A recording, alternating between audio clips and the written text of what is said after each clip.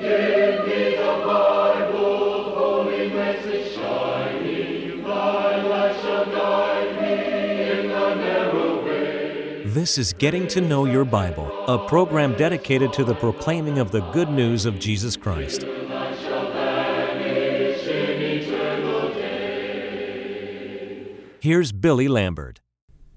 Have you ever wondered what heaven is like? I have, and I have some visuals in my mind about heaven, and I'm sure that heaven is not at all like what I perceive. But I believe there's joy in heaven. It's not a place where people are sad all the time and down in the dumps all the time. It's a place where there is joy. And I'm Billy Lambert, and I'm the speaker on Getting to Know Your Bible, and today we want to talk about joy in heaven. Joy, and why there is joy in heaven. There has to be a reason for it, and we want to discuss that today. I want to thank you for tuning in to watch Getting to Know Your Bible today. And today on Getting to Know Your Bible, we're offering a free Bible correspondence course, and I emphasize that it's free. And that you might know more about the course and how you can receive the course, we want to pause for just a moment. To help you in your study of the Bible, we want to send you this Bible correspondence course. This course is non-denominational. It's based on the Bible. It's conducted by mail, and it's free.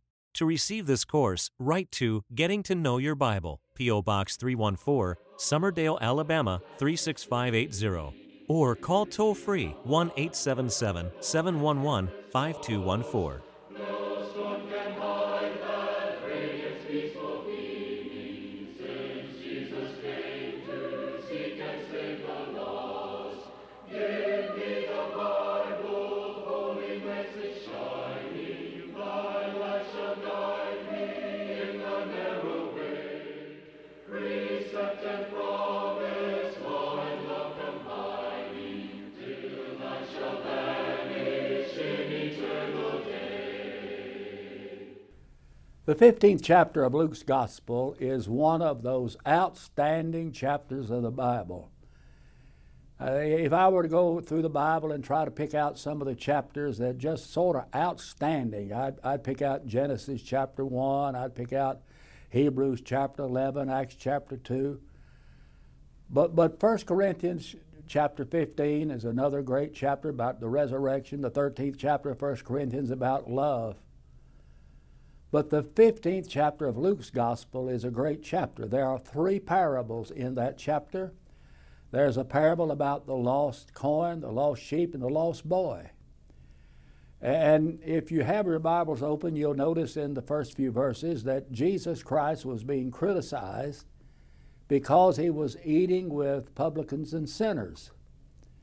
And there were those that were looking down their straight-laced noses at Jesus because of that. And Jesus then gave these three parables. The parable of the lost coin, the parable of the lost sheep, the parable of the lost boy. And the reason he did that was to emphasize the importance of that which is lost. And in each one of those parables, something was lost, and then it was found. And then after it was found, what happened? There was rejoicing. Now in Luke the 15th chapter and verse 10, we are told that there is joy in heaven over one sinner that repenteth. So there's joy in heaven. There's joy in heaven when souls are being saved. But why is that? You see, the people that were criticizing Jesus had no joy that someone lost a coin and they found it. They lost a sheep and they found it. The boy was lost and wandered away from home, but he came back home. He was lost, but he was found. Oh, they criticized Jesus, and we need to stop and we need to evaluate ourselves today. But more than that, we need to think about what really causes us joy. If there's something that causes joy in heaven, it ought to cause joy on earth as well. Now, the one of the reasons I believe there's joy in heaven is because of the value of a soul. You see, that's what's under consideration here in this chapter, and that's a soul that was lost. The coin represented a soul. The lost sheep represented a soul. The lost boy represents a lost soul. In each case, that which was lost was found. And when that which was lost was found, there was rejoicing. Even in the parable of the lost boy, what we call the prodigal son, when he came home, the father said that it's important for us to rejoice because my son was lost, he's found, he was dead, now he's alive again. And so there was rejoicing over that. And it's because the soul of man is so valuable. Jesus asked a question, well, what is a man profited if he shall gain the whole world and lose his own soul? Or what shall a man give in exchange for his soul? You know, it's all about self anymore, isn't it? Man is on a mad quest for self, not for your neighbor, not for your family. It's mostly for self. I was watching someone the other day with their telephone, and they said, I want to take some selfies. You ever thought about that? Selfies. We take pictures of ourselves and then we post them for other people to see. Jesus Christ emphasized the importance of the individual in his life. And one soul is worth more than all the world. But people today are on a mad quest for things that have no redeeming quality about them whatsoever. There are those that give their attention to their bodies. They go to gyms and they have plastic surgery done. They take vitamins and they're not paying very much attention to the condition of their soul. I'm not saying that those things are not good, but they ought to be secondary to the condition of our souls. You see, Jesus said, take heed and beware of covetousness, for a man's life consisteth not in the abundance of the things that he possesses. And he spake a parable unto them, saying, the ground of a certain rich man brought forth plentifully. And he thought within himself, what shall I do? For I have no room where to bestow my fruits and my goods. He said, this is what I will do. I'll pull down my barns and I'll build greater. And there I'll bestow all my fruits and my goods. And I'll say to my soul, soul, thou goods laid up for many years, take thine ease. Jesus came to that man and said, thou fool, this night thy soul shall be required of thee. Then who shall those things be which thou hast provided? And then he said, so is he that layeth up treasure for himself and is not rich toward God. You see, there isn't anything to be gained on this earth that can compensate for losing your soul. You might have all the money there is in the world, all of the fame, all the attention and the like. But if you lose your soul, you've lost it all. And the soul of man is valuable, I think, for a number of reasons. One reason it's valuable is because it was made in the image of God. We turn to the book of Genesis, the first chapter, and start reading about verse 26, read verse 27, 28. Here's what we learn. We learn, number one, that God said, let us make man. The Godhead was involved in making man. And he said, let's make him after our likeness, after our image, that is. In the image of God created he them, male and female created he them. Man was made in the image of God. And that's one of the reasons the soul of man is so valuable. That's the spiritual image of God. The Bible says in John 4:24 that God is a spirit, and Luke 24:39 says that a spirit is not composed of flesh and blood. You don't have a physical body, that is the spiritual side of you. Man is a spiritual being, and we are made in the spiritual image of God. The soul of man is valuable because of the price that's been paid for it. How valuable is the soul in the sight of God? Let me tell you how valuable it is.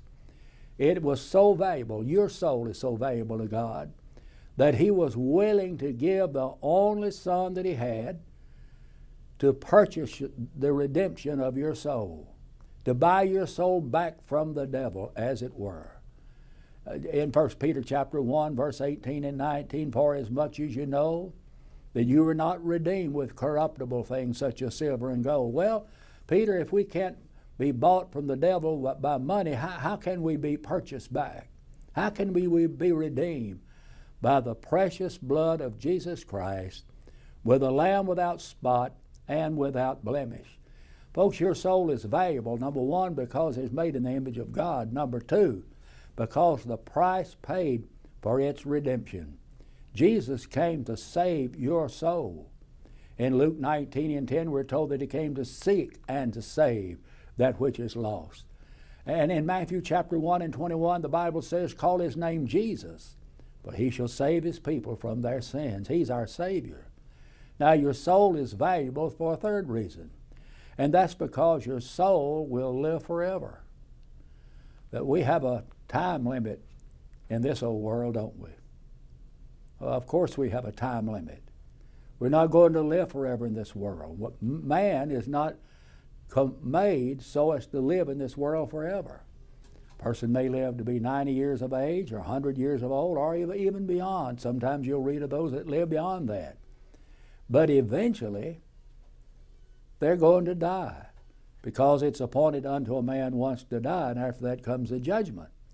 But after we die, we're still going to be living forever. In Revelation chapter 6 and verse 9, John said, I saw under the altar the souls of them that were beheaded for the witness of Jesus and for the testimony which they held. What did John see? He saw martyred saints under the altar. You see, they were dead, but they were still alive. Now, all of that makes winning somebody's soul to Christ so important. You know, Solomon said, he that winneth souls is wise, and you have to use wisdom in winning souls.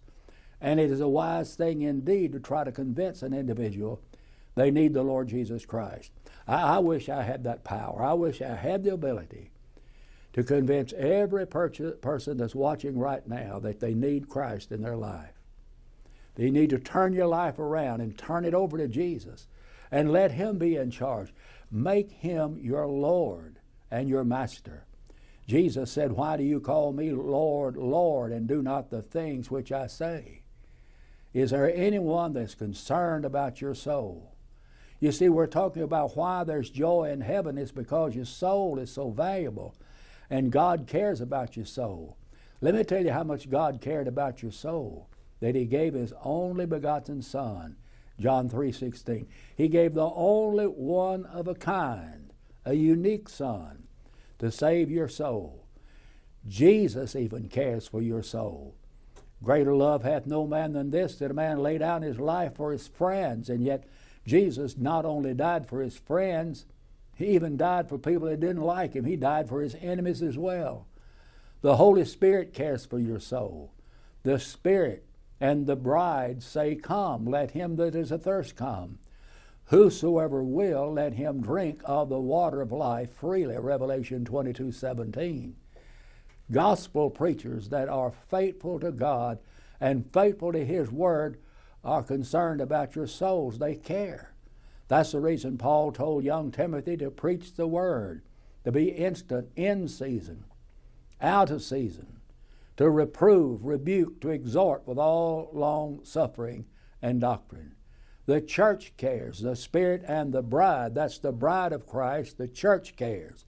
Have you ever thought about the fact that the only organization that on this face of this earth that's trying to save souls is the church? That's not the goal of the movie industry out in Hollywood. That's not the goal of the liquor industry. They're not out there on a soul-saving search. That isn't their purpose. You know what they want to do? They want to make money. That's what they want to do in the movies. That's not the goal of those who make records and sell your favorite tune on some record somewhere. That they're out there to make money, not to save somebody's soul. And yet there are people that sometimes are critical of the church, and they fight the church, the very thing that is trying to help you go to heaven one day. But Satan is concerned about you. He wants your soul. He cares about your soul. Why, Peter described him as a roaring lion, walking about, seeking whom he may devour. But in heaven, men are concerned and care for your soul. So much so that we're told in Luke 15 and verse 10, there is joy in heaven over one sinner that repents. There is joy in heaven over one sinner that repents. Yes, there's joy in heaven. Why? Because of the value of your soul. And you need to be as concerned about your soul as others are. And you need to obey Jesus Christ today. But why is there joy in heaven? It is because a saved soul means an increase in God's kingdom. In the 3rd chapter of John, there was a man by the name of Nicodemus that came to Jesus by night. And Nicodemus said, Rabbi, we know that you are a teacher come from God. For no man can do these miracles that you're doing unless God is with him. Now, the average preacher would consider that to be a great compliment. Jesus wasn't swayed by that in the least. Because in the 3rd verse of that chapter, Jesus said, Verily, verily, which means truly, truly, I say unto you, except a man be born again, he cannot see the kingdom of God. Now, to see the kingdom means to enjoy all of the pleasures, the benefits of the kingdom. You have to be born again to enjoy the benefits of the kingdom. And then he asked, well, how can a man be born when he is old? Can he enter the second time in his mother's womb and be born? You see, Jesus had in mind a spiritual birth. Nicodemus was thinking about a fleshly birth. So Jesus answered that question in verse 5. Truly, truly, I say unto thee, except a man be born of water and of the Spirit, he cannot enter into the kingdom of heaven. You see, to enter the kingdom of heaven, you must be born again. In the 7th verse of John chapter 3, Jesus put it in the imperative. He said, you must be born again. He didn't say it's a good idea or you might be thinking about being born again. Jesus said you must be born again. That makes it absolutely essential. And when a soul is saved, that person enters into the kingdom of God. There is a deliverance from the domain of Satan into the kingdom of God, which is called the church. For instance, in Colossians 1:13, we're told that we are delivered from the power of darkness and we're translated into the kingdom of God's dear Son. So there's that deliverance and there is that translation.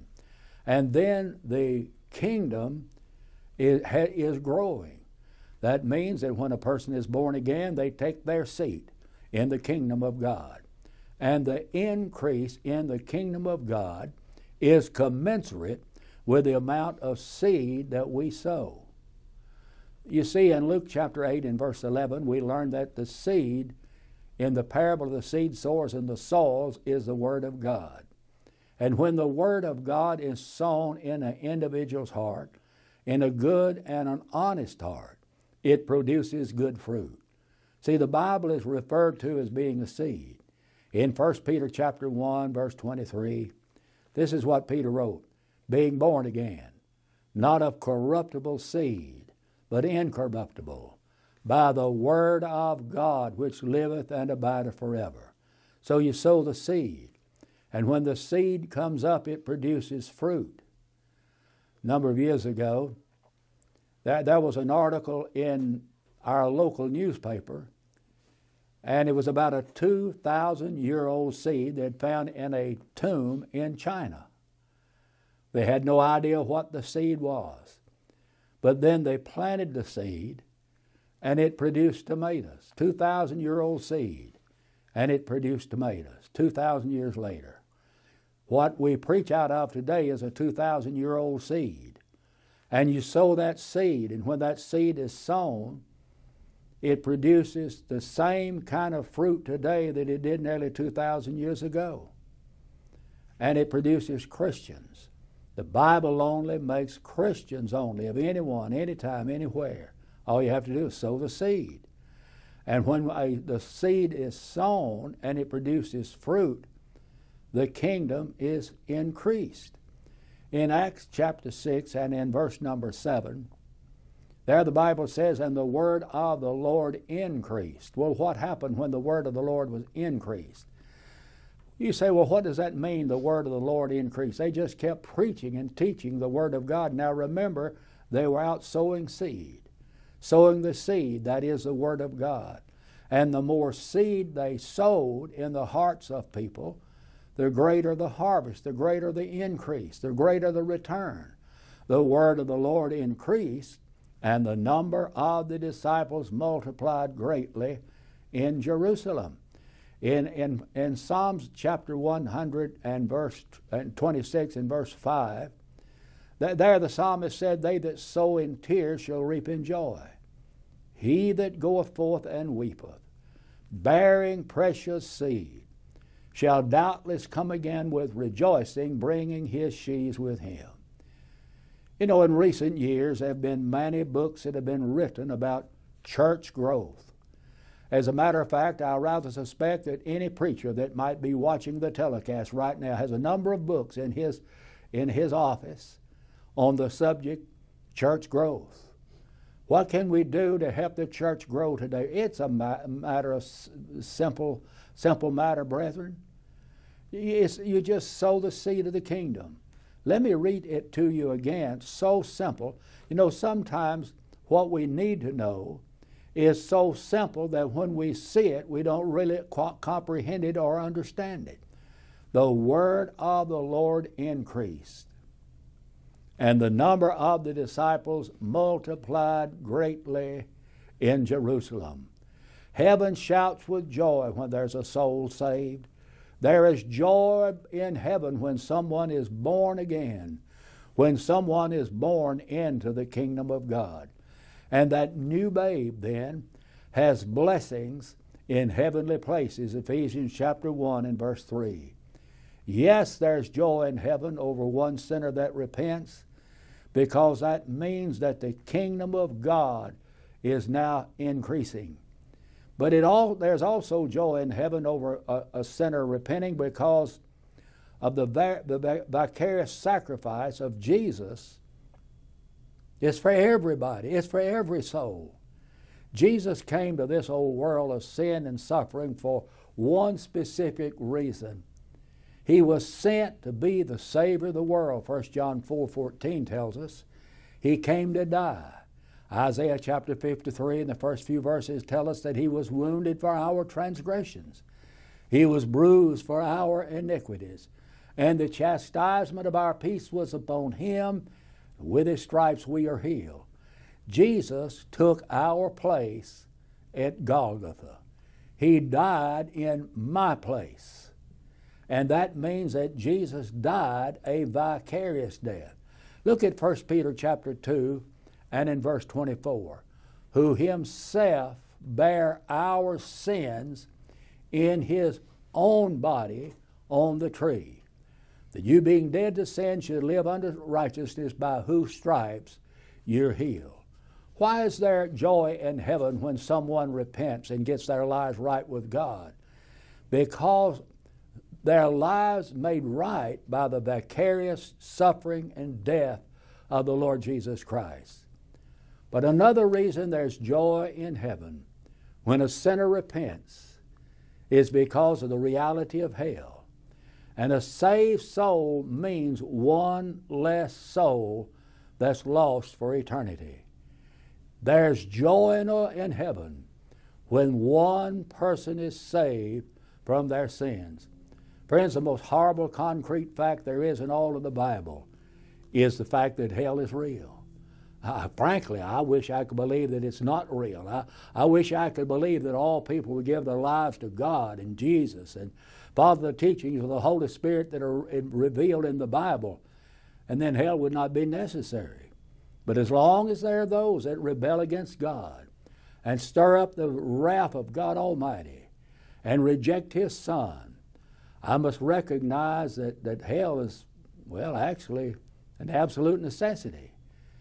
God is a God that is fair.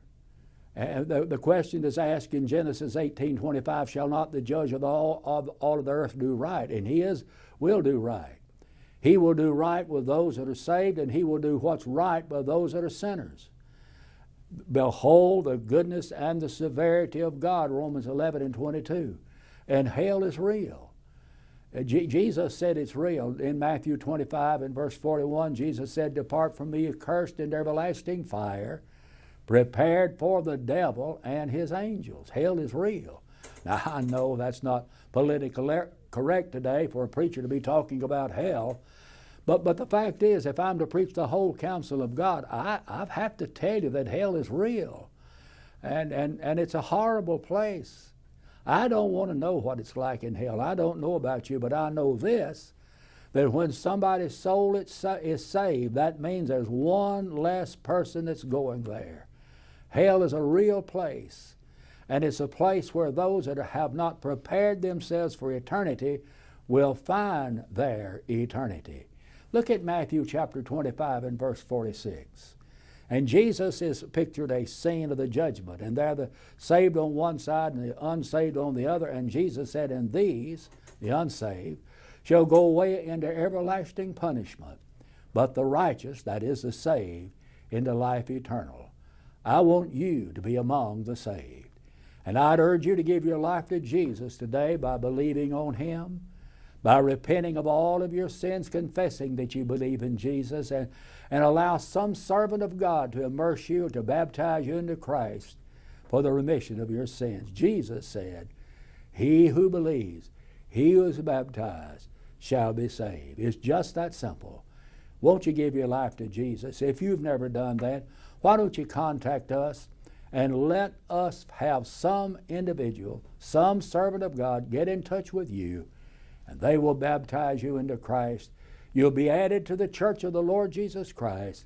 Live a faithful Christian life, and when life is over, heaven will be your eternal home. I want to thank you for watching today. And right now, pick up the phone and call for the free Bible course. And until we meet again, may the Lord bless you and keep you, is my prayer.